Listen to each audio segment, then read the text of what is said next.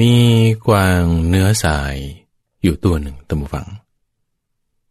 มันเกิดมาเนี่ยปรากฏว่าสีขนของมันโอ้ยสีเหมือนดังกับเป็นสีทอง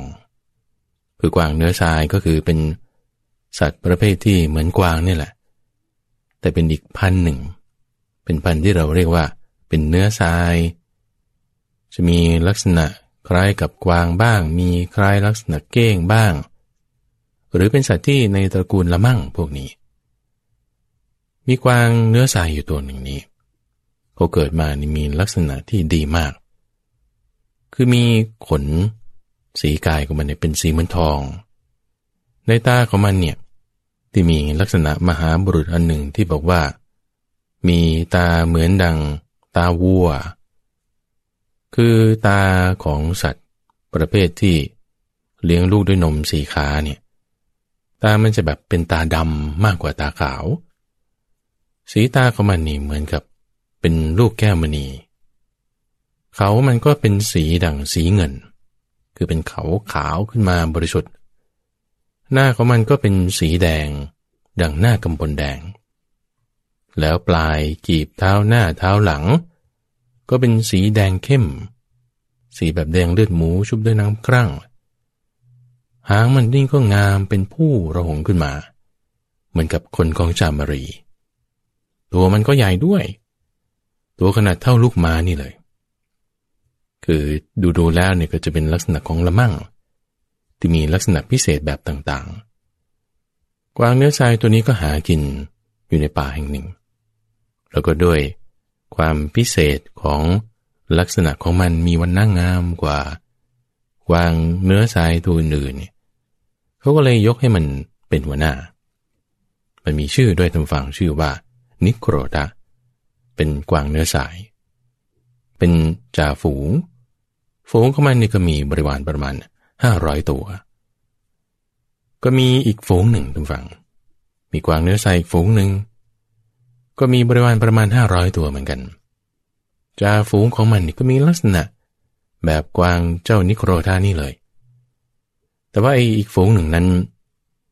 จ่าฝูงของเขาชื่อว่าเนื้อสาขะเป็นกวางเนื้อทรายชื่อว่าสาขะมีลักษณะเหมือนกันเป็นจ่าฝูงเหมือนกันมีอยู่2ฝูงหากินกันอยู่ในราวป่าแห่งหนึ่งปรากฏว่าสมัยนั้นทุกฝั่งก็มีพระราชาองค์หนึ่ง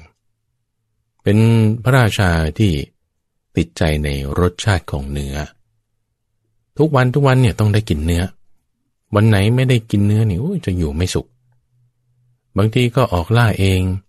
บางทีก็สั่งให้ทหารไปล่าเวลาออกล่าเนี่ยทุกฝั่ง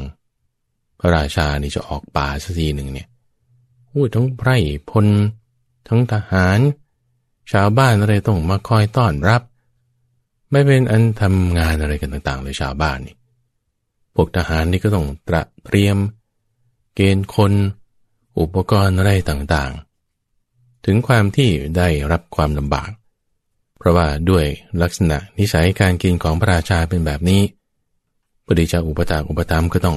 ทำกันแต่มีความลำบากก็เลยมีความคิดกันว่านี่ถ้าออกไปล่าในป่าเนี่ยมันทั้งสัตว์อื่นๆสัตว์ร้ายอะไรเยอะแยะต้องระวังภัยหลายด้านป่านี่บางทีก็ขรุขระเอางี้แล้วกันพวกเราชาวบ้านนี่มารวบรวมกันเป็นพวกฉันนี่สังเกตเห็นมาแล้วในป่านี่มีกวางอยู่2ฝูงละประมาณ500ตัวเรามาช่วยพากันต้อนเจ้ากวาง2ฝูงเนี่ย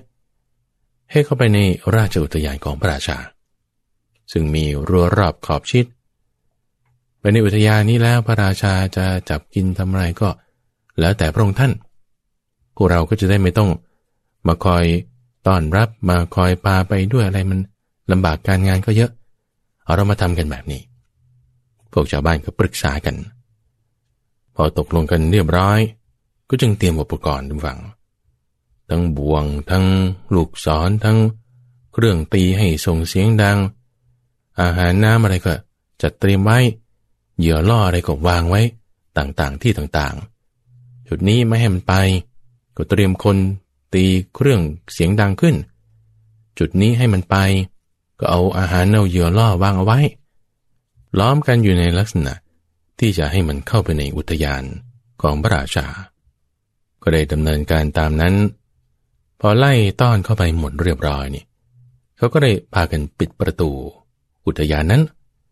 ให้พวกกวางทั้งสองฝูงที่มีจ่าฝูงหนึ่งชื่อว่านิโครธะมีบริวาร500อีกจ่าฝูงหนึ่งชื่อว่าสาขะก็มีบริวาร500เหมือนกันเข้าไปในราชอุทยานของพระราชาแล้วก็กราบทูลกับพระราชาว่าเนี่ยพวกชาวบ้านนี่เรารวมตัวกันนำเนื้อ2ฝูงนี้มาในราชอุทยานของพระองค์เต็มไปหมดแล้ว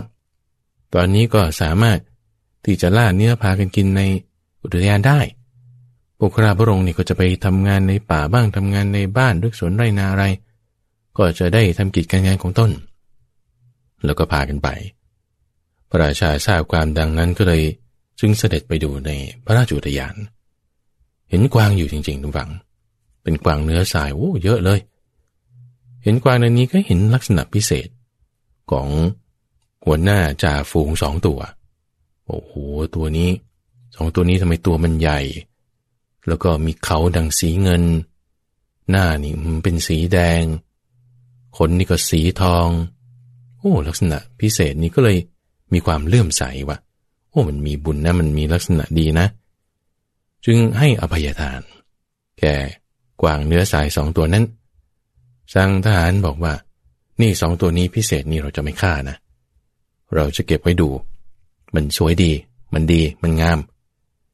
แต่ด้วยความติดใจในรสชาติของเนื้อก็ยังไปล่ากวางตัวอื่นมาเสวยเป็นพระกยาหารบางทีก็ไปล่าเองบ้างบางทีก็ให้พ่อครัวหรือทหารไปทำบ้างเวลาไปล่าเนี่ยก็ต้องยิงธนูบ้างเพราะมันไม่ให้เข้ามาใกล้หรอกวางกับดักบ้างใช้ส่งเสียงดังบ้างพวกกวางเนื้อสายทั้งหลายก็ตกใจกันทุกครั้งเลยทุกวันเลยที่ไปทำการล่า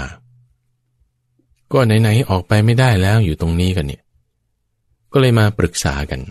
จ่าฝูง2ตัวว่านี่ทุกวันนี่ก็มาถูกล่าแล้วก็ตกใจขึ้นกันทั้งฝูงนี้เราเอาอย่างนี้ก็แล้วกันเพราะว่าจริงๆเขาก็ต้องการแค่ตัวเดียวทุกวันเนี่ยถวายแค่พระราชาเท่านั้นเราจัดคิวกันตัวหนึ่งจากฝูงของเธอตัวหนึ่งจากฝูงของฉันสลับกันไปทุกวันอย่างนี้จัดมาตัวหนึ่งไปยืนไปนอนคอทาบไว้บนเขียงของพ่อครัวแล้วตัวที่เหลือเนี่ยก็จะได้ไม่ต้องรับความลำบากพลัดพรากตกใจอะไรกันเราตกลงกันอย่างนี้พอเป็นที่เข้าใจกันแล้วก็สั่งไปในฝูงของตนเองว่าเราตกลงกันแล้วนะจัดคิวกันมาใครจะวันนี้เป็นใครวันต่อไปเป็นใครวันต่อไปฝูงนั้นวันต่อมาจากฝูงนี้สลับกันไปถึงคิวใครก็คิวคนนั้นไปรอคอยอยู่ที่เขียงให้เขาฆ่าตัวอื่นก็จะได้ไม่ต้องตกใจเรื่องราวตรงนี้ต้องฟังเป็นเรื่องราวที่มาในชาดกเรื่องที่ชื่อว่านิโครธะมิคชาดกในช่วงของวันศุกร์ในบางสัปดาห์เนี่ยข้าพเจ้าก็จะนำนิทานต่างๆเหล่านี้มาบรรณนาเล่าให้ท่านผู้ฟังฟังที่ได้กำลังรับฟังอยู่นี้คือรายการธรรมรับอรุณโดยมีข้าพเจ้าพระมหาไพบูลย์อภิปุณโญจากวัดป่าดอนไฮโซมาเป็นผู้ดำเนินรายการออกอากาศตั้งแต่เวลา 5 ถึง 6 โมงเช้าทั้งสถานีวิทยุกระจายเสียงแห่งประเทศไทยในช่วงของนิทานพรรณนาที่จะนำนิทานชาดกมาบ้างนำเรื่องราวเป็นคำสอนต่างๆในนิทานธรรมบทบ้างมาพูดให้ท่านผู้ฟังฟังในสัปดาห์นี้ได้นำเรื่องของกวางเนื้อสาย2ฝูงที่มีจ่าฝูงหนึ่งชื่อว่านิโครธะจ่าฝูงหนึ่งชื่อว่าสาขะมีลักษณะงามมีลักษณะพิเศษทำไมพระราชานั้นพอใจจึงประทานอภัยไม่ฆ่าเนื้อ2ตัวนี้แต่ก็ด้วยความติดใจในรสที่ต้องกินเนื้ออยู่ทุกวัน กวางเนื้อทรายนี้เพื่อที่จะรักษาฝูงของตนไม่เดือดร้อนตกใจก็จึงทำความตกลงกันว่าสละกันซะวันละตัวจากคนละฝูงไปหาพ่อครัวให้เขาฆ่าซะตัวอื่นก็อยู่รอดปลอดภัยปรากฏว่ามีอยู่วันหนึ่งทุกฝั่งเหตุการณ์นี้ก็ดำเนินไปพวกกวางเนื้อทรายตัวอื่นก็อยู่กันเป็นสุขคิวจากตัวนั้นบ้างคิวจากตัวนี้บ้างพระราชาที่ยังติดใจในรสอาหารก็เสวยเนื้อไปวันละตัวสมัยก่อนไม่มีตู้เย็นทุกฝั่งก็ต้องกินกันแบบนี้แหละทีนี้พอมามีอยู่วันหนึ่งปรากฏว่ามีกวางเนื้อทรายที่ถึงคิวของมันอยู่ในฝูงของกวางสาขะกวางเนื้อทรายตัวนี้ปรากฏว่าตั้งครรภ์ทุกฝั่งมีท้องนั่นเองก็ใกล้จะคลอดแล้วแต่ว่าดันถึงคิวของมันพอดีในวันนั้นกวางที่เป็นจ่าฝูงคือเจ้าสาขะนี่ก็เลยบังคับว่านี่วันนี้ถึงคิวของเธอแล้วนะเธอจะต้องไปไม่งั้นพวกเรานี่จะต้องได้รับความลำบากแม่กวางท้องแก่นี่ก็เลยบอกว่าโอ้ยท่านนี่มีลูกอยู่นะถ้าตายนี่ลูกในท้องก็ตายด้วยรอให้คลอดก่อนได้ไหมจ่าฝูงก็ว่าไม่ได้ไม่งั้นตัวอื่นจะลำบากนี่มันคิวของเธอรับคำแล้วนี่เราตกลงกันมาเป็นอย่างนี้ก็ต้องทำสิโอ้ยแต่ว่าท้องอยู่นี่จะทำยังไงไม่ได้หรอกคลอดลูกก่อนสิเพื่อให้ฝูงเราเจริญเติบโตมั่งคั่งขึ้นเจ้าสาขะจ่าฝูงนี้ก็ไม่ยอมแม่กวางท้องแก่นี่ก็จึงไปหาหัวหน้าจ่าฝูงอีกฝูงหนึ่งที่ชื่อว่านิโครธะบอกความเป็นไปในข้อนี้ว่าท้องแก่แล้วนี่จะทำยังไงถึงคิววันนี้กวางที่ชื่อว่านิโครธานี่ก็เลยมีความคิดว่าความเกษมปลอดภัยนี่จงมีแก่แม่ลูกคู่นี้เถอะเพราะว่าถ้ากวางน้อยนี่ได้เกิดมานี่ก็จะดีต่อฝูงเอางี้วาระนี้ของเธอข้ามไปก่อนเดี๋ยวฉันจะไปทำแทนให้นี่ก็คือรับภาระของแม่กวางท้องแก่นี่มาเลยกวางที่ชื่อนิโครธานี่ก็จึงเอาตัวเองเนี่ยไปอยู่ที่เขียงของพ่อครัวแทนให้ข้ามวาระของแม่กวางท้องแก่นี้ไปตัวเองก็จะสละชีพแทนให้เพราะว่าเห็นแก่ประโยชน์ของแม่และลูกคู่นี้พ่อครัวพอถึงเวลาที่ต้องทำอาหารถวายพระราชาก็ปรากฏทำไมกวางตัวนี้ไม่อยู่ตรงนี้สีเหลืองทองอลามเขาสีเงินหน้าสีแดงนี่มันเป็นพญากวางนี่เป็นหัวหน้าจ่าฝูงพระราชาจะไม่กินเจ้ามาทำอะไรที่นี่เว้นอภัยโทษให้แล้วก็จึงไม่กล้าฆ่าเพราะว่าคำสั่งพระราชานะศักดิ์สิทธิ์นะสมัยก่อนนี่พระราชาบอกห้ามฆ่าตัวนี้และตัวนั้นสองตัวนี้ถ้าพอครัวฆ่านี่เดี๋ยวพระราชากริ้วนี่จะมีปัญหาก็เลยไปทูลพระราชาว่าเนี่ยกวางจ่าฝูงตัวหนึ่งนี่มายอมอยู่ที่เขียงเนี่ยจะทำยังไงพระราชาก็จึงเสด็จไปดูทุกฝั่งพร้อมกับด้วยเหล่าบริวารทั้งหลายไปดูที่ราชอุทยานของตนก็เห็นกวางที่มีลักษณะเป็นจ่าฝูงตัวนี้มานอนให้เขาจะฆ่าอยู่ก็จึงพูดขึ้นว่านี่ฉันให้ชีวิตกับเธอแล้วไม่ใช่หรือทำไมถึงจะมายอมตายอยู่ตรงนี้ล่ะกวางตัวนั้นก็จึงพูดขึ้นมาท่านผู้ฟังบอกว่าเนี่ยมีแม่กวางเนื้อทรายที่ท้องแก่อยู่ถึงคิวอยู่ในฝูงนั้นแล้วถ้าตายเนี่ยลูกก็จะตายไปด้วยขอเอาวาระให้แก่กวางตัวอื่นได้ไหมจ่าฝูงนิโครธะทราบความนี้ก็จึงคิดว่าโอ้จะเอาวาระนี้ไปให้กวางตัวอื่นได้ไงเขาก็คงจะไม่รับก็จึงรับภาระนี้เข้าเองให้พระราชาไม่ต้องกังวลหรอกฆ่าตัวฉันนี่แหละแล้วก็กินเนื้อซะตัวอื่นก็จะได้สบายนี่กวางที่ชื่อนิโครธานี่ก็เกิดพูดได้ขึ้นมาทุกฝั่งนี้เป็นนิทานนะกวางพูดได้พระราชาก็จึงตรัสบอกว่าโอ้กวางตัวนี้มีทั้งเมตตามีทั้งกรุณาขนาดว่าคุณธรรมคือเมตตากรุณาบางทีก็จะเห็นยากในคนด้วยซ้ำดูกวางเนื้อทรายนี่ยังมีคุณธรรมอันนี้ ก็จะมีความเลื่อมใสมีความศรัทธามีความดีใจเกิดขึ้นก็จึงให้อภัยโทษแก่กวางแม่ลูกนั้นด้วยกวางท้องแก่นี่แหละก็ไม่กินก็ได้กวางนิโครธาที่เป็นจ่าฝูงก็เลยถามพระราชาต่อว่าอ้าวแต่ถ้าพระองค์ไม่กินกวางจ่าฝูงสาขะไม่กินกวางจ่าฝูงนิโครธาไม่กินกวางแม่ลูกอ่อนนี้แล้วกวางอื่นๆเราจะทำยังไงพระราชาก็ด้วยความเลื่อมใสศรัทธาที่มีต่อเจ้ากวางตัวนี้ในคุณธรรมคือขันติในคุณธรรมคือความเมตตากรุณา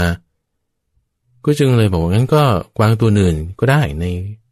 กวางในโขลงของท่านเนี่ยก็เว้นหมดเลยจ่าฝูงนิโครธาก็เลยถามพระราชาต่อว่าอ้าวแล้วถ้าเว้นตัวนี้เว้นตัวนั้นแล้วก็เว้นทั้งฝูงนี้แล้วอีกฝูงหนึ่งเขาจะทำยังไงพระราชาก็จึงบอกว่าก็เว้นทั้งฝูงเลย2 ฝูงกวางเนื้อทรายอะไรที่อยู่ในราชอุทยานทั้งหมดอภัยโทษให้คือหมายความว่าจะไม่ได้จับมาฆ่ากินละคนเอาทุกฝั่งถ้าบอกว่าติดใจในรสชาติเนี่ยมันไม่กินเนื้อประเภทนี้มันก็ต้องได้ไปหากินเนื้อประเภทอื่นเนื้อประเภทอื่นนั้นก็ต้องได้รับความลำบากพลัดพรากใช่ไหมกวางเนื้อทรายนิโครธานี่ก็จึงถามพระราชาแต่ว่าทั้งนี้ไอสัตว์ประเภทอื่นที่เป็นสัตว์4 เท้าที่ไม่ใช่กวางเนื้อทรายเนี่ยเขาก็จะต้องได้รับภัยเหมือนกันแล้วพระองค์จะทำยังไง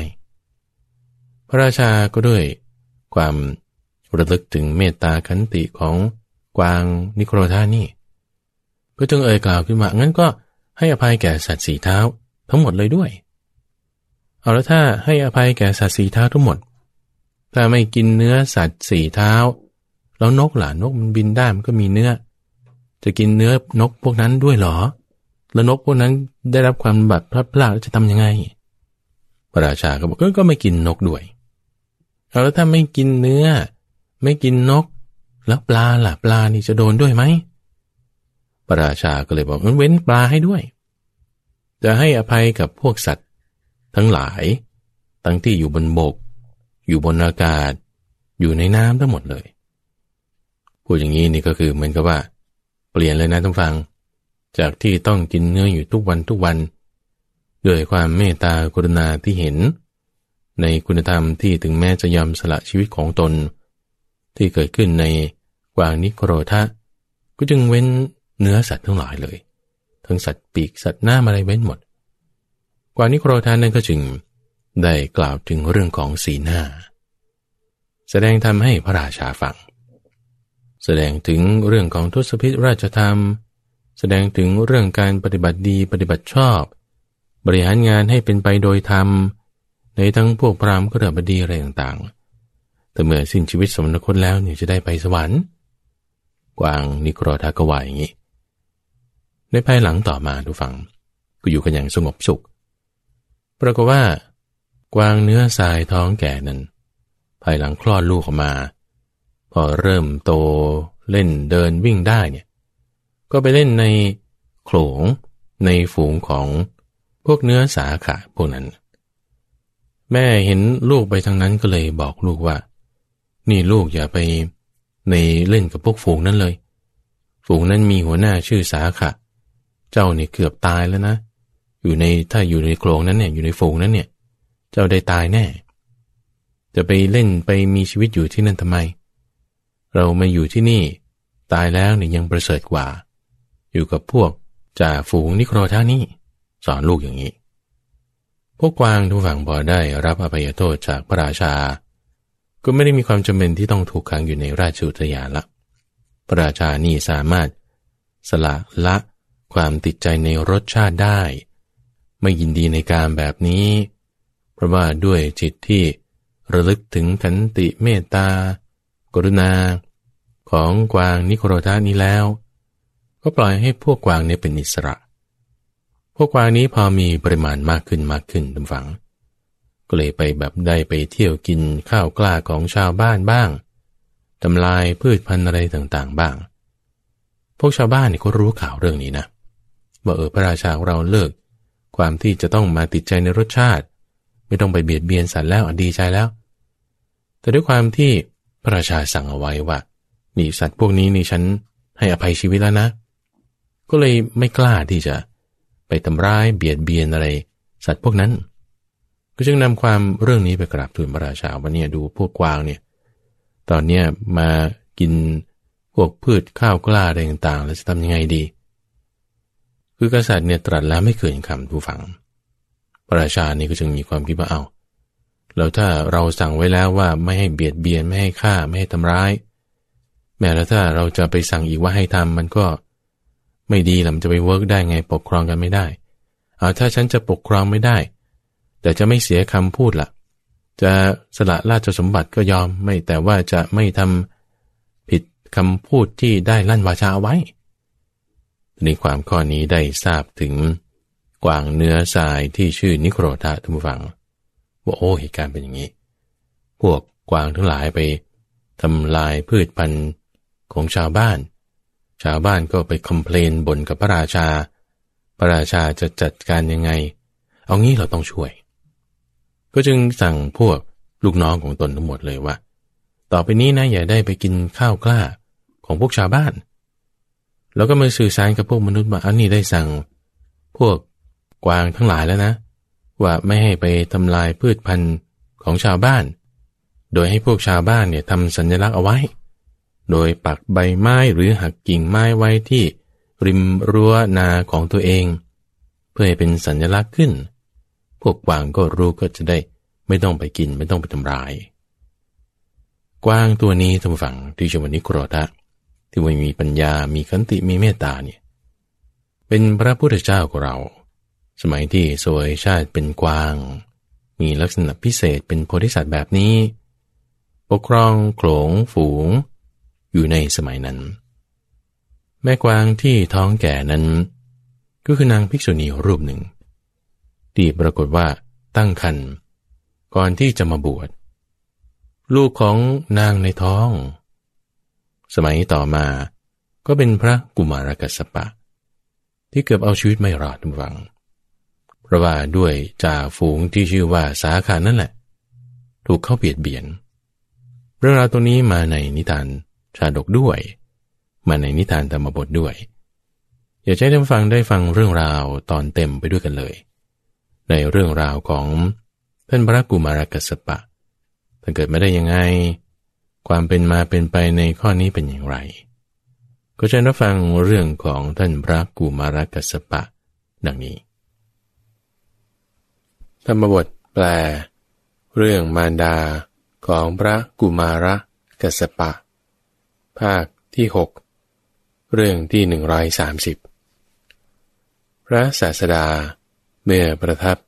อยู่ในพระเชตวันทรงปรารภมารดาของพระกุมารกัสสปะเถระตรัสพระธรรมเทศนานี้ว่าอัตตาหิอัตโนนาโถโกหินาโถปะโรสิยาอัตตนาหิสุทันเตนะนาถังละภัติทุลพังแปลว่าตนแลเป็นที่พึ่งของตนบุคคลอื่นใครเล่าพึงเป็นที่พึ่งได้เพราะบุคคลมีตนฝึกฝนดีแล้วย่อมได้ที่พึ่งอันบุคคลได้โดยยากดังได้สดับมามารดาของพระเถระนั้นเป็นธิดาของเศรษฐีในกรุงราชคฤห์ขอบรรพชาแล้วจำเดิมแต่ตนถึงความเป็นผู้รู้เดียงสาแม้อ้อนบอนอยู่บ่อยๆก็ไม่ได้บรรพชาแต่สำนักของมารดาและบิดาเจริญวัยแล้วไปสู่ตระกูลสามีเป็นผู้มีสามีดังเทวดาอยู่ครองเรือนแล้วครั้นต่อมาไม่นานคันตั้งขึ้นแล้วในท้องของนางแต่นางไม่ทราบความที่คันนั้นตั้งขึ้นเลยนางยังสามีให้ยินดีแล้วจึงขอบรรพชาครั้งนั้นสามี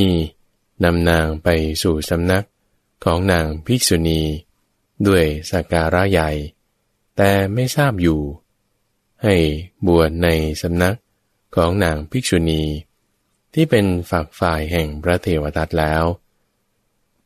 โดยสมัยอื่นนางถูกนางภิกษุณีเหล่านั้นทราบความที่นางมีกันแล้วถามว่านี่อะไรกันนางจึงตอบว่าแม่เจ้าดิฉันไม่ทราบว่านี้เป็นอย่างไรแต่ศีลของดิฉันไม่ด่างพร้อยเลยพวกนางภิกษุณีจึงนำนางนั้นไปสู่สำนักของพระเทวทัตแล้วถามว่านางภิกษุณีนี้บวชด้วยศรัทธาพวกดิฉันไม่ทราบการแห่งคันของนางนี้ตั้งขึ้นบัดนี้พวกดิฉันจะทำอย่างไรพระเทวทัตคิดเหตุเพียงเท่านี้ว่าความเสียชื่อเสียงจงอย่าได้เกิดขึ้นแก่พวกนางภิกษุณีผู้ทำตามโอวาทของเราจึงกล่าวขึ้นอย่างนี้ว่าพวกเธอจงให้นางนั้นสึกเสียนางภิกษุณีสาวนั้นฟังคำนั้นแล้วกล่าวว่าแม่เจ้าขอแม่ทั้งหลายอย่าให้ดิฉันชิบหายเสียเลยดิฉันไม่ได้บวชเจาะจงพระเทวทัตแม่เจ้าทั้งหลายจงมาเถิดจงนำดิฉันไปสู่พระเชตวัน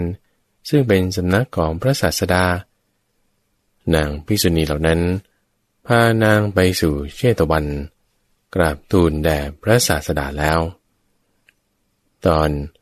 พระกุมารกัสสปะเกิดพระศาสดาแม้ทรงทราบอยู่ว่าขันตั้งขึ้นแล้วในเวลานางเป็นคฤหัสถ์แต่เพื่อจะเปลื้องเสียซึ่งถ้อยคำของชนเหล่าอื่นจึงรับสั่งให้เชิญพระเจ้าเปรตที่โกศลท่านมหาอนาถบิณฑิกะท่านจุลอนาถบิณฑิกะนางวิสาขาอุบาสิกาและสกุลใหญ่อื่นๆมาแล้วทรงสั่งพระอุบาลีเถระว่าเธอจงไปจงชำระกรรมของภิกษุณีสาวนี้ให้หมดจดในท่ามกลางบริษัทสีดังนี้แล้วพระเถระจึงให้เชิญนางวิสาขามาตรงเฉพาะพระพักตร์พระราชาแล้วให้สอบสวนอธิกรณ์นั้นนางวิสาขานั้นให้คนล้อมเครื่องล้อมคือม่านตรวจดูมือเท้าสะดือและที่สุดแห่งท้องของนางภิกษุณีนั้นภายในม่านแล้วนับเดือนและวันดูก็ทราบว่านางได้มีกันในเวลาเป็นคฤหัสถ์จึงบอกความนั้นแก่พระเถระครั้งนั้นพระเถระทำความที่นางเป็นผู้บริสุทธิ์ให้กลับตั้งขึ้นในท่ามกลางบริษัทแล้วก็โดยสมัยอื่นนางคลอดบุตรมีอานุภาพมากซึ่งมีความปรารถนาตั้งไว้แทบบาทมูลของพระพุทธเจ้าทรงพระนามว่าปทุมุตตระภายหลังวันหนึ่งพระราชาเสด็จไปณที่ใกล้สำนักของนางภิกษุณีทรงสดับเสียงต่ารกจึงตรัสถามว่านี้เสียงอะไรเมื่ออมาตย์กราบทูลว่าพระเจ้าข้าบุตรของนางภิกษุณีนั่นเกิดแล้ว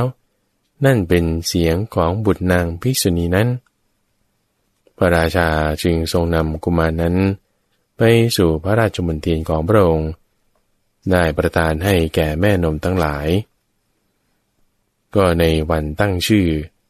ชนทั้งหลายตั้งชื่อกุมารนั้นว่ากัสสปะและเพราะความที่กุมารนั้นเป็นผู้อันพระราชาทรงให้เจริญแล้วด้วยเครื่องบริหารของกุมารจึงรู้กันว่ากุมารกัสสปะกุมารนั้น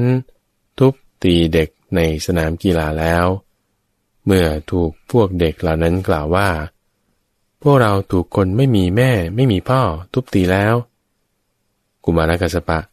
จึงเข้าไปเฝ้าพระราชาทูลถามว่าข้าแต่พระองค์ผู้เป็นสมมุติเทพพวกเด็กย่อมว่ากล่าวหม่อมฉันว่าไม่มีมารดาและบิดา ขอพระองค์จงตรัสบอกมารดาแก่หม่อมฉันเมื่อพระราชาทรงแสดงหญิงแม่นมทั้งหลายแล้วตรัสว่าหญิงเหล่านี้เป็นมารดาของเจ้ากุมารกัสสปะจึงกล่าวขึ้นว่ามารดาของหม่อมฉันไม่ได้มีเท่านี้อันมารดาของหม่อมฉัน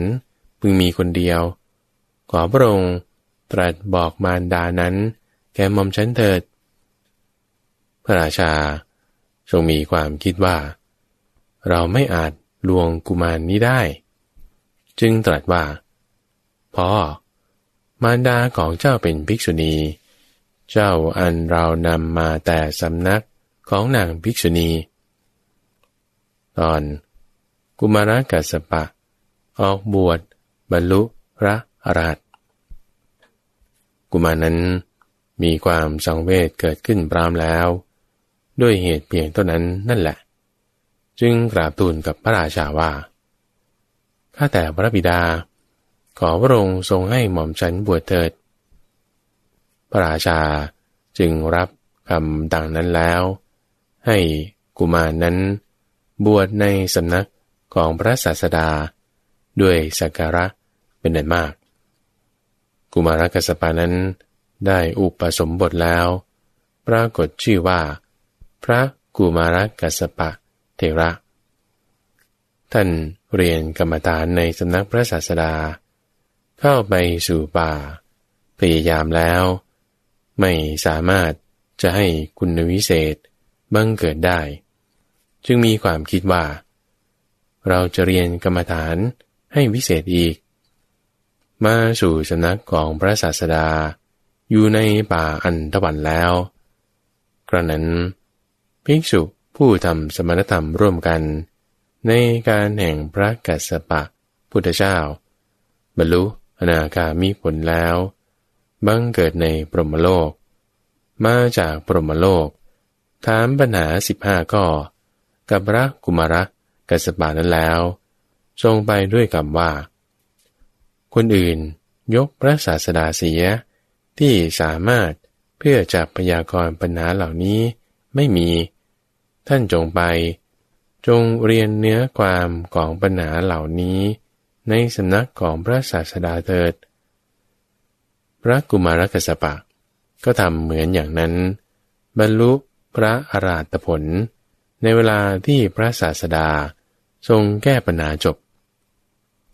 ตอนมารดาพระกุมารกัสสปะบรรลุพระอรหันต์ก็ตั้งแต่วันที่พระเถระนั้นออกไปแล้วน้ำตาไหลออกจากในตาทั้งสองของนางภิกษุณีผู้เป็นมารดาตลอด12 ปีนางมีทุกข์เพราะพลัดพรากจากบุตรมีหน้าชุ่มไปด้วยน้ำตาทีเดียวมีในสมัยหนึ่งนางเที่ยวไปเพื่อภิกษาพอเห็นพระเถระในระหว่างแห่งถนนจึงร้องเรียกว่าลูกลูกแล้ววิ่งเข้าไปเพื่อจะจับพระเถระได้ส่วนล้มลงแล้วนางมีถันหลั่งน้ำนมอยู่ลุกขึ้นมีจีวรเปียกไปจับพระเถระแล้วพระเถระมีความคิดว่าถ้ามารดานี้จะได้ถ้อยคำอันไพเราะจากสำนักของเรานางจะชิบหายเสียเราจะเจรจากับมารดานี้ทำให้กระด้างทีเดียวในที่นั้น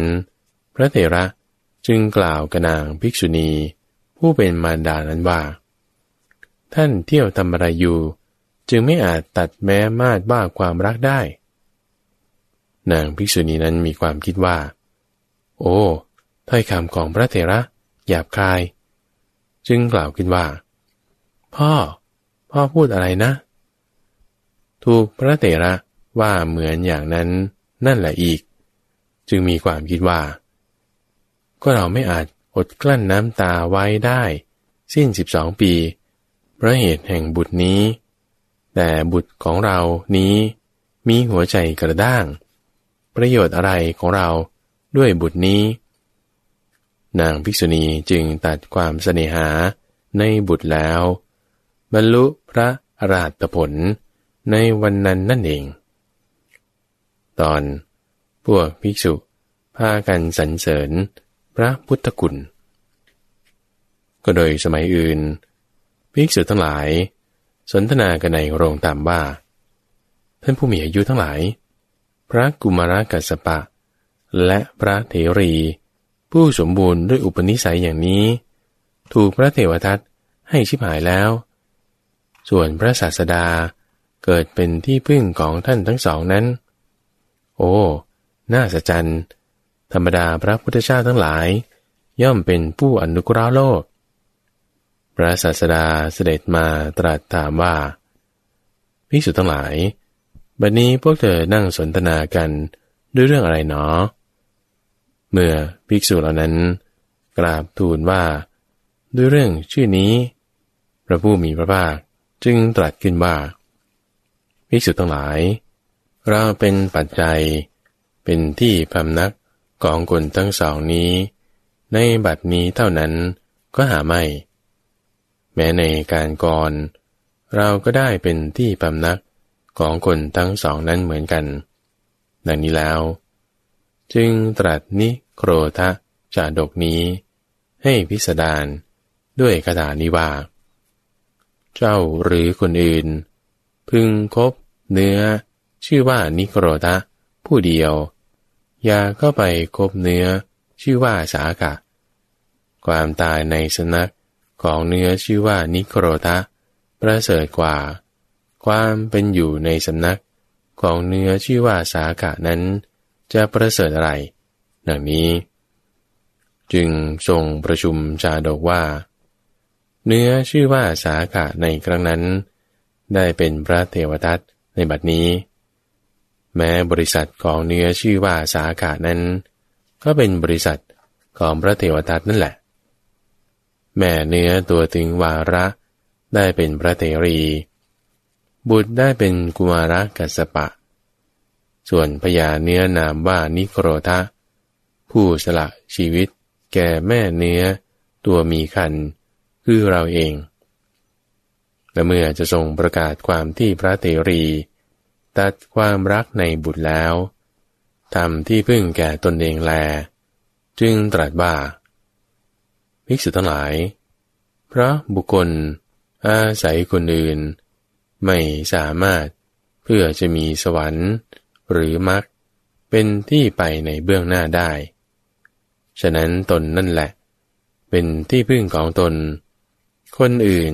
จะทำอะไรได้ดังนี้แล้วจึงตรัสพระคาถานี้ว่าอัตตาหิอัตโนนาโถโกหินาโถปโรสิยาอัตตนาหิสุทันเตนะนาถังละภาติทุลพังแปลว่าตนแลเป็นที่พึ่งของตนบุคคลอื่นใครเล่าพึงเป็นที่พึ่งได้เพราะบุคคลมีตนฝึกดีแล้วย่อมได้ที่พึ่งที่บุคคลได้โดยยากดังนี้ตอนแก้อัดบรรดาบทเหล่านั้นคำว่านาโถแปลว่าที่พึ่งหมายถึงเป็นที่พึ่งพำนักพระผู้มีพระภาคเจ้าตรัสคำนี้ไว้ว่าบุคคลตั้งอยู่ในตนคือสมบูรณ์แล้วด้วยตนสามารถจะทำกุศลแล้วถึงสวรรค์หรือเพื่อยังมรรคให้เจริญหรือทำให้แจ้งซึ่งผลได้เพราะเหตุนั้นแหละตนแลพึงเป็นที่พึ่งของตนคนอื่นใครเล่าพึงเป็นที่พึ่งของใครได้เพราะบุคคลมีตนฝึกดีแล้วคือมีความเสพผิดออกแล้วย่อมได้ที่พึ่งซึ่งบุคคลได้โดยยากกล่าวคือพระอรหัตผลก็คำว่านาถังละภติทุลพังแปลว่าย่อมได้ที่พึ่งที่บุคคลได้โดยยากนี้พระผู้มีพระภาคเจ้าตรัสหมายเอาพระอรหันต์ในเวลาจบเทศนาจนเป็นนันมากบรรลุอริยผลทั้งหลาย มีโสดาปฏิผลเป็นต้นดังนี้แหละเรื่องมารดาของพระกุมารกัสสปะเถระจบและนั่นคือสองเรื่องราวที่เกี่ยวกับท่านพระกุมารกัสสปะโดยเรื่องแรกนั้นเป็นนิทานชาดกที่ปรากฏมีมาในส่วนที่เป็นอัตถกถาเกี่ยวกับความเป็นไปเป็นมาในชาติก่อนๆของพระพุทธเจ้าข้าพเจ้าก็นำมาสรุปให้ฟังว่าได้เคยเกิดเป็นพระยาเนื้อชื่อนิโครธะส่วนเรื่องที่สองก็เป็นนิทานธรรมบทที่เกี่ยวกับท่านพระกุมารกัสสปะก็ได้ทำบุญทำกรรมเกี่ยวเนื่องกันมานอกจากสองเรื่องนี้ต้องฟังเพื่อให้ความรู้ของเรานั้นมีความกว้างขวางครอบคลุมไปให้หมดเลยเนี่ยเราฟังเรื่องราวที่เป็นแม่บทในวันต่างๆมีการปฏิบัติธรรมอะไรแล้วมาฟังนิทานชาดกด้วยมาฟังนิทานธรรมบทด้วยก็มีเรื่องนิทานชาดกอีกเรื่องหนึ่งที่เกี่ยวข้องในทำนองนี้เหมือนกันเป็นเรื่องที่พระพุทธเจ้าของเราก็เคยเสวยชาติแล้วก็มีชื่อว่านิโครธะแต่ว่าคราวนี้เกิดเป็นคนกับพระเทวทัตก็เหมือนกันเสวยชาติคราวนี้เกิดเป็นคนชื่อว่าสาขะเพื่อให้ความสอดคล้องลงรับกันของเรื่องราวท่านฟังนิโครธาสาขะที่เป็นกวางเนื้อทรายที่เราได้รับฟังไปเมื่อสักครู่นี้ต่อไปนี้ก็จะเป็นนิโครธาสาขะที่เกิดเป็นมนุษย์อันนี้เป็นนิทานชาดกที่ปรารภเรื่องราวไม่ได้เกี่ยวข้องกับท่านพระกุมารกัสสปะแล้วนะคราวนี้แต่มาเกี่ยวข้องกับพระเทวทัตเรื่องราวนี้ชื่อว่านิโครธาชาดก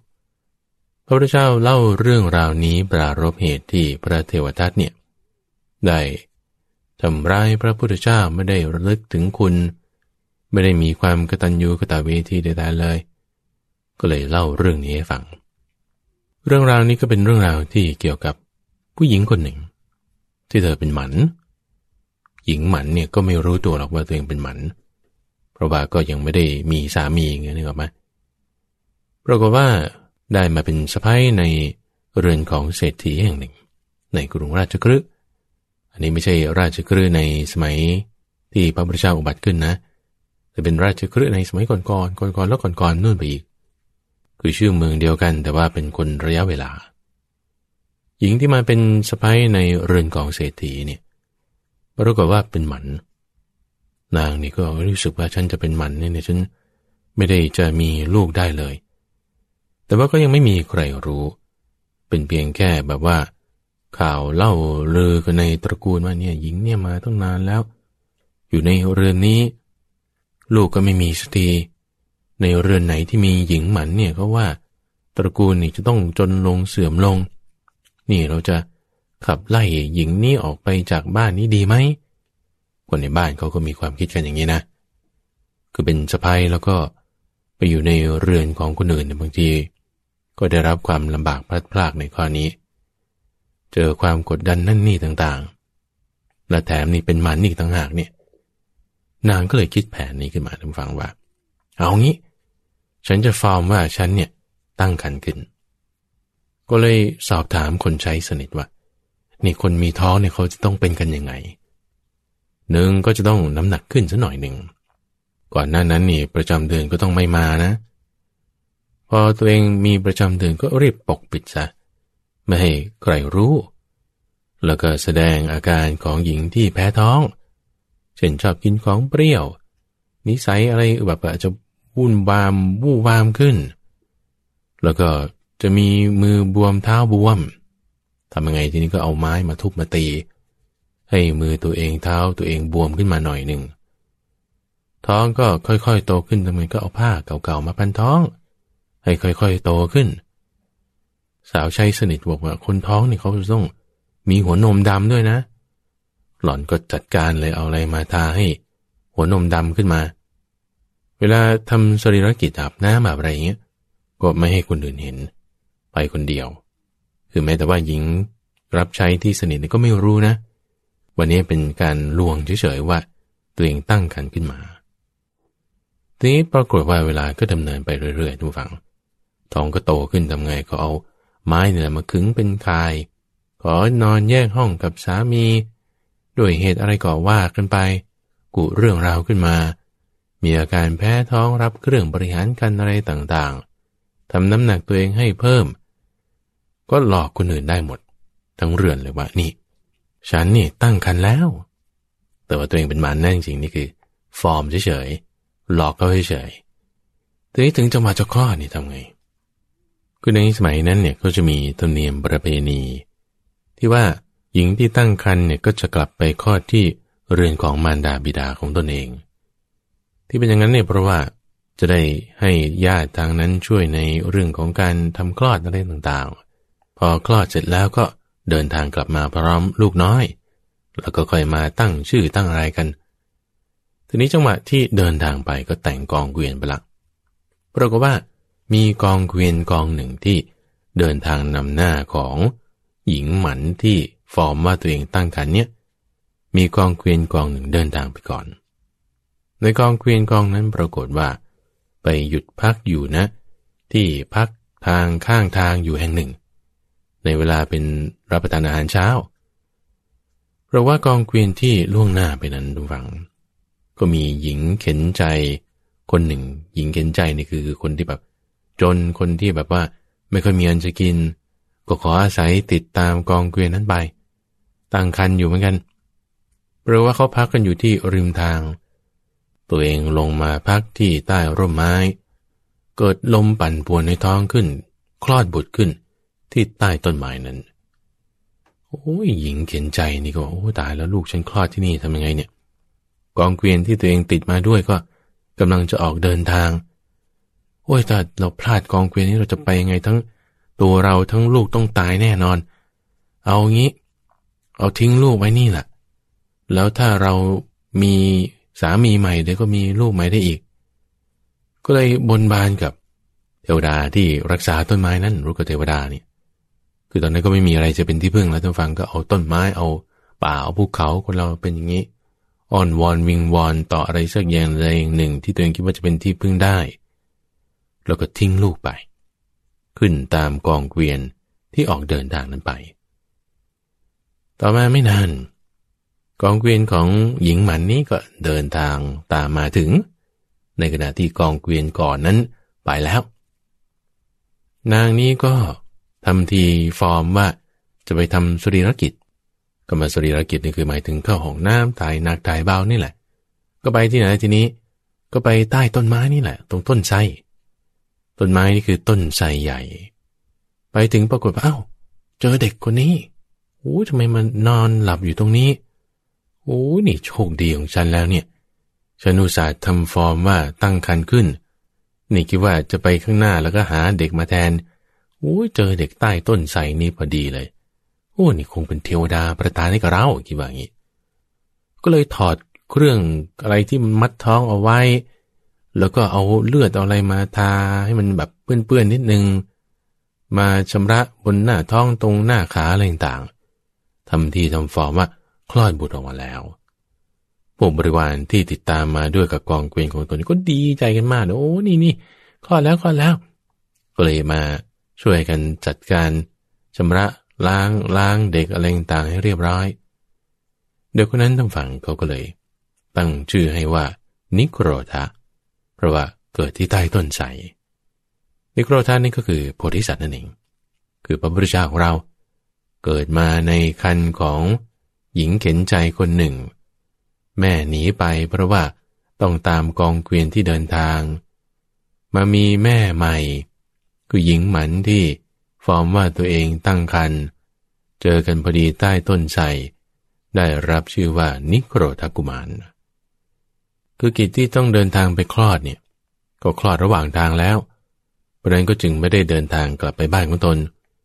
หญิงหมันพร้อมบุตรนิโครธะนี้ก็เดินทางกลับไปที่เรือนของสามีที่อยู่เมืองราชคฤห์ในวันเดียวกันนั้นทั้งฝั่งเศรษฐีนี่ก็มีลูกหลายคนสะใภ้คนที่สองก็คลอดลูกอีกเหมือนกันในวันเดียวกันนั้นชื่อว่าสาขะเนี่ยชื่อนิโครธะแล้วนะแล้วก็ชื่อสาขะท่านฟังคงเดาได้ว่า ตอนนี้โครธาเกิดมาเป็นโพธิสัตว์คือพระพุทธเจ้าของเราในสมัยเสวยชาติเป็นนิโครธกุมารสาขะนี่ก็เป็นพระเทวทัตนั่นเองในวันนั้นอีกก็มีลูกของคนงานที่อยู่ในเรือนของเศรษฐีก็เกิดวันเดียวกันมารดาของเด็กคนนี้เนี่ยเขาเกิดตอนที่ทำงานเกี่ยวกับผ้าอยู่ในเรือนของเศรษฐีเกิดขึ้นอยู่ที่ผ้ากีริ้วก็เลยเรียกทารกนั้นว่าโปติกะหมายถึงเกี่ยวกับผ้ากีริ้วเด็ก3 คนเกิดวันเดียวกันคนละที่อยู่ในเรือนของเศรษฐีเขาก็เลี้ยงให้อยู่ด้วยกันเป็นเพื่อนกันเป็นเสี่ยวกันคุ้นเคยกันคือเด็กชายนิโครธาเด็กชายสาขะแล้วก็เด็กชายโปติกะทั้ง3นั้นก็พอโตขึ้นมาหน่อยก็ไปเรียนศิลปะเรียนวิชาอะไรต่างๆอยู่ที่เมืองตักกศิลาระหว่างที่กำลังเดินทางกลับมาต้องมาผ่านทางเมืองปาราณสีก่อนที่จะกลับมาถึงเรือนคือเมืองราชคฤห์ของตนก็ไปพักอยู่ที่ริมถนนริมโคนต้นไม้แห่งหนึ่งปรากฏว่าสมัยนั้นทางฝั่งพระเจ้าปาราณสีนี่เสด็จสวรรคตแล้วก็ไม่มีบุตรขึ้นครองราชย์ทำยังไงทีนี้เขาก็มีประเพณีที่จะหากษัตริย์มาปกครองโดยแต่งราชรถไว้อย่างดีแล้วก็ต้องจัดให้ม้านี่เดินไปม้าหยุดอยู่ตรงไหนก็ดูว่าใครอยู่แถวนั้นแล้วก็เอาคนนั้นอภิเษกขึ้นเป็นกษัตริย์เลยว่าอย่างนี้นะเขาก็เตรียมแต่งรถแต่งอะไรตามประเพณีของเขาอยู่จนถึงวันที่7ซึ่งในวันนั้นก็เป็นวันที่โพธิสัตว์นิโครธา3 สหายนี้เดินทางกลับมากันพอดีมาพักอยู่ที่ชานราวป่าด้านนอกของเมืองปาราณสีในเวลาก่อนที่จะได้อรุณวังโปติกะเนี่ยเนื่องจากเป็นลูกของคนงานก็ลุกขึ้นแต่เช้าลุกขึ้นมาแล้วก็เลยมานวดเท้าให้นิโครธากุมารอยู่ในขณะนั้นเนี่ยโปติกะก็เลยได้ยินเสียงไก่2 ตัวท่านฟังไก่2 ตัวมันคุยกันอยู่ข้างบนต้นไม้ที่เขาไปนอนพักกันอยู่ไอ้ไก่ตัวบนมันก็ขี้รถไอ้ไก่ตัวล่างถูกขี้รถมันก็บ่นขึ้นมาใครมาถ่ายรถลงฉันเนี่ยไอ้ไก่ตัวบนโอ้ขอโทษไม่รู้ว่าเธออยู่ตรงนี้ไก่ตัวล่างทำไมมันมาทำอย่างนี้ไม่รู้จักความดีของฉันเหรอไอ้ตัวบนก็ว่านี่ฉันยอมรับขอโทษแล้วยังจะมาอะไรกันอีกความดีของเจ้ามีอะไรอยู่ข้างล่างนั่นนะไอ้ตัวล่างก็บอกว่านี่ถ้าใครฆ่าฉันแล้วกินเนื้อเนี่ยวันนี้ก็ต้องได้ทรัพย์1,000นะก่อนเที่ยงเนี่ยต้องรวยขึ้นมา 1,000 กหาปณะแน่นอนฉันเจ๋งอย่างนี้ว่าอย่างนี้ไอ้ไก่ตัวบนก็บอกโธ่กหาปณะอะไรของเจ้าแค่1,000 เดียวฉันนี่ถ้าใครฆ่าฉันกินวันนี้เนี่ยกินเนื้อส่วนที่เป็นกล้ามจะได้เป็นพระราชาตั้งแต่ก่อนเที่ยงนี้เลยถ้าใครกินเนื้อส่วนที่เป็นตัวตรงกลางนี่ได้เป็นเสนาบดีนะใครที่กินเนื้อติดกระดูกนี่จะได้เป็นขุนคลัง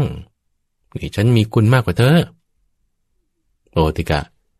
ได้ยินไก่2 ตัวคุยกันทุกฝั่งนี้เป็นนิทานชาดกนะไก่2 ตัวคุยกันอวดอ้างคุณต่างๆโปติกะก็เลยคิดว่าจะไปกินทำไมตัวล่างกินตัวบนนี่ดีกว่า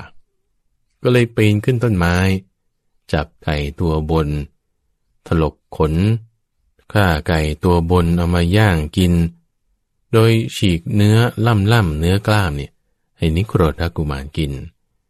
เอาเนื้อส่วนกลางให้สาขากุมารกินตัวเองเป็นคนงานคนใช้ก็กินเนื้อส่วนที่ติดกระดูกพอบริโภคกันแล้วนายโพธิกะก็เลยบอกนี่นิโครธาวันนี้เธอจะได้เป็นพระราชานะส่วนสาขาเธอจะได้เป็นเสนาบดีและฉันนี่จะเป็นขุนคลังเจ้ารู้ได้ไงเคยมั่วหรือเปล่าแม่แค่จะเป็นได้ไงก็เลยเล่าเรื่องที่ไก่2 ตัวคุยให้ฟังในวันนั้นทางฝั่งเป็นเวลาเช้าพอดีที่พวกชาวเมืองอะไรต่างเขาก็เล่นราชรถออกมาเพื่อที่จะหาคนที่มาสืบทอดสันตติวงศ์มาเป็นพระราชารถนั้นปรากฏว่าเขาวางเครื่องราชกุฏภัณฑ์อะไรต่างไว้ในบุษบกของรถแล้วก็ปล่อยให้เล่นไปด้วยบุญบารมีของโพธิสัตว์ฟังรถนั้นก็แล่นไปตามกำลังม้าก็มาจอดอยู่ที่ เท้าของนิโครธากุมารนี่ก็จึงได้ถูกรับอภิเษกขึ้นเป็นพระราชาพระราชาก็เลยแต่งตั้งให้สาขากุมารเนี่ยเป็นเสนาบดีแต่งตั้งให้โปติละกุมารเนี่ยเป็นขุนคลังทีนี้ว่าด้วยความที่ตัวเองเนี่ยไปเรียนหนังสือมาจากเมืองตักกศิลายังกลับไม่ถึงเรือนเลยได้มาเป็นพระราชาก็มีความคิดถึงพ่อแม่อยากจะไปเรียกพ่อแม่มาด้วยบอกกับสาขาเสนาบดีเพื่อนของตนว่าฉันเป็นเสนาบดีแล้วฉันไปเอามาอะไรฉันก็มีเงินมีทองก็เลยบอกพระราชาว่าไม่ต้องไปหรอกกิจเนื่องด้วยตรงนั้นไม่มีเราบริหารงานอยู่นี่คือไม่เห็นคุณของพ่อแม่นะสาขากุมารนี่ก็เลยมาบอกกับโปติละขุนคลังว่าอันนี้ให้ไปรับพ่อแม่มาหน่อยโปติกะที่ได้ตำแหน่งขุนคลังไปบอกแจ้งข่าวนี้กับมารดาบิดาของคนทั้งสามมารดาบิดาก็บอกโอ้ดีแล้วลูกงั้นให้จัดการเป็นพระราชาไปเลยพ่อแม่อยู่ตรงนี้สบายดีก็ไม่ไปด้วยโปติกะก็เลยกลับมาเฉยๆนี่แหละในระหว่างทางกลับมาเนี่ยก็มาถึงเมืองตอนค่ำก็เลยคิดว่างั้นจะไปเยี่ยมเสนาบดีสาขาซะหน่อยแต่ก่อนที่จะไปเข้าไปในบ้านเนี่ยของเสนาบดีเนี่ยได้ยินเสียงสาขาเสนาบดีเนี่ยบ่นขึ้นในกลางที่กินข้าวนี่แหละว่าเนี่ยเจ้าโปติละเนี่ยมันดูแทนที่จะเอาเนื้อล่ำๆมาให้ฉันกินฉันจะได้เป็นพระราชาแต่ดันเอาเนื้อตนส่วนกลางฉันก็เลยได้เป็นแค่เสนาบดีโอ้ยมันเป็นคนแย่มากเลยมีความคิดอย่างนี้ได้ไงโปติกะคิดฉันอุตส่าห์ช่วยเหลือให้เป็นถึงเสนาบดีในจังหวะนั้นพอดีทางฝั่งพวกคนที่เฝ้าประตูเนี่ยก็เห็นโปติกะมาโปติกะก็คิดว่าโอ้ฉันจะมาบอกแจ้งข่าวเรื่องพ่อแม่ของเธอไม่มาเธอมาคิดอย่างนี้สาขาเสนาบดีทราบความนี้ก็เลยให้พวกคนเฝ้าประตูเนี่ยทำร้ายทุบตีเจ้าโปติกะนี้ด้วยความแค้นในใจโปติกะนี่ก็ต้องหนีมาละเพราะตัวเองถูกทำร้ายนี่ฉันอุตส่าห์ให้เขาได้กินเนื้อตรงกลางแล้วแทนที่จะรู้ถึงบุญคุณกลับมาแกล้งทำกันอย่างนี้อีกไปหาพระราชานิโครธะก็เลยจะให้โทษกับไอ้เจ้าสาขาเสนาบดีนี้ก็คุยโต้เถียงกันอยู่หลายวาระทั้งฝั่งจนในที่สุดเนี่ยโพธิสัตว์นี่ก็ให้อภัยไม่ทำร้ายทำอันตรายอะไรกับสาขาเสนาบดีเรื่องราวตัวนี้พระพุทธเจ้ายกมาอธิบายถึงความเป็นผู้ที่ไม่กตัญญูเป็นคนอกตัญญูของเทวทัตก็เหมือนในเรื่องของสาขาเสนาบดีที่อกตัญญูต่อผู้ที่ให้คุณคือโปติกะซึ่งโปติกะในชาติสุดท้ายนั้นก็มาเป็นท่านพระอานนท์นั่นเองนี่คือเรื่องราวของนิทานชาดก2เรื่องและนิทานธรรมบทเรื่องหนึ่งที่มามีความเกี่ยวข้องกันมาให้ท่านฟังได้ฟังในช่วงของนิทานปรรณนาเรื่องราวในทางคำสอนของพระพุทธเจ้าทั่วมีหลายอย่างทั้งส่วนที่เป็นเนื้อหาธรรมะตัวบทแม่บทข้อต่างๆส่วนที่เป็นเรื่องของการปฏิบัติส่วนที่เป็นเรื่องของการประกอบนิทานชาดกเหล่านี้ข้าพเจ้าก็จะนำมาแจกแจงส่งต่อเทียบเคียงให้ท่านผู้ฟังได้ฟังกันวันนี้เวลามาแล้วท่านผู้ฟังข้าพเจ้าพระมหาไพบูลย์อาภิปุณโญจากวัดป่าดอนหายโศกพบกันใหม่ในวันพรุ่งนี้เจริญพร